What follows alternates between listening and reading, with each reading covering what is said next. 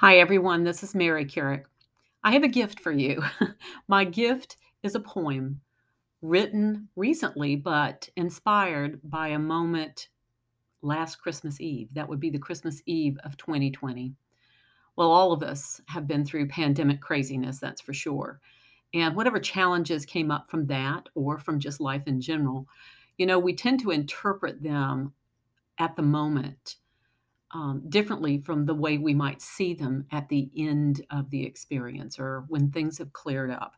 And I think probably for me, that Christmas Eve was very cathartic, therapeutic, if you will, on a lot of scales, just to kind of get me cleared from a lot of the mess that had happened that earlier that year, that that were all things that kind of in the end of it all turned out just fine. I mean, everything works out the way it was supposed to. But certainly at the time, it was enough of a little ball of stress to create a memory for me for that ball of stress. And apparently, I needed to clear that out and make way for the new year. And I hope that this poem does that for you. I wrote it with you in mind and wanted to gift you also the inspiration for this poem. So if you'll hang to the end of this poem as I read it, then I'll gift you with the link to the inspiration for this. So I've titled this The Eve of Meaning. It was eerily quiet that Christmas Eve, bundled on the couch all alone, warm with Kitty and a little candlelight. I encountered an unexpected moment. As I clicked television channels looking for something meaningful, an Irish voice so beautiful and soft, clear and soulful, sang to me like a beckoning angel in the bleak midwinter. Familiar, but not like this.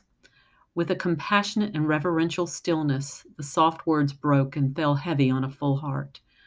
Violins brought forth the tears just waiting to emerge.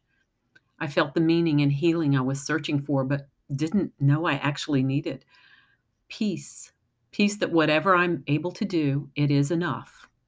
Whatever is left undone will not cause worry. Peace in that the happenings of life are just that. And overwhelm can give way to calm if you let it.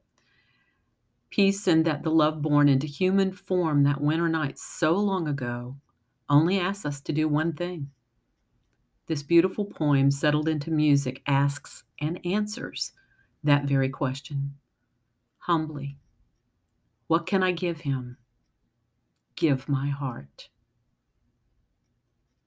This is what I give to you, is the poem and the feeling behind it, along with the link to the music that I experienced that night in the bleak midwinter, sung by Kristen Getty, an Irish singer with beautiful voice.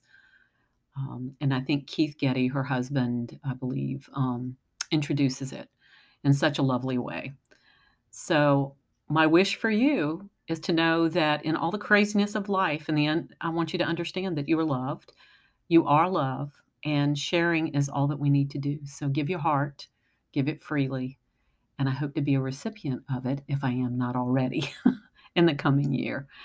So, thank you, everyone who has been in my life this past year and those yet to come. And I want to thank also Shatali Sina for doing the illustration for this poem. I appreciate it very much.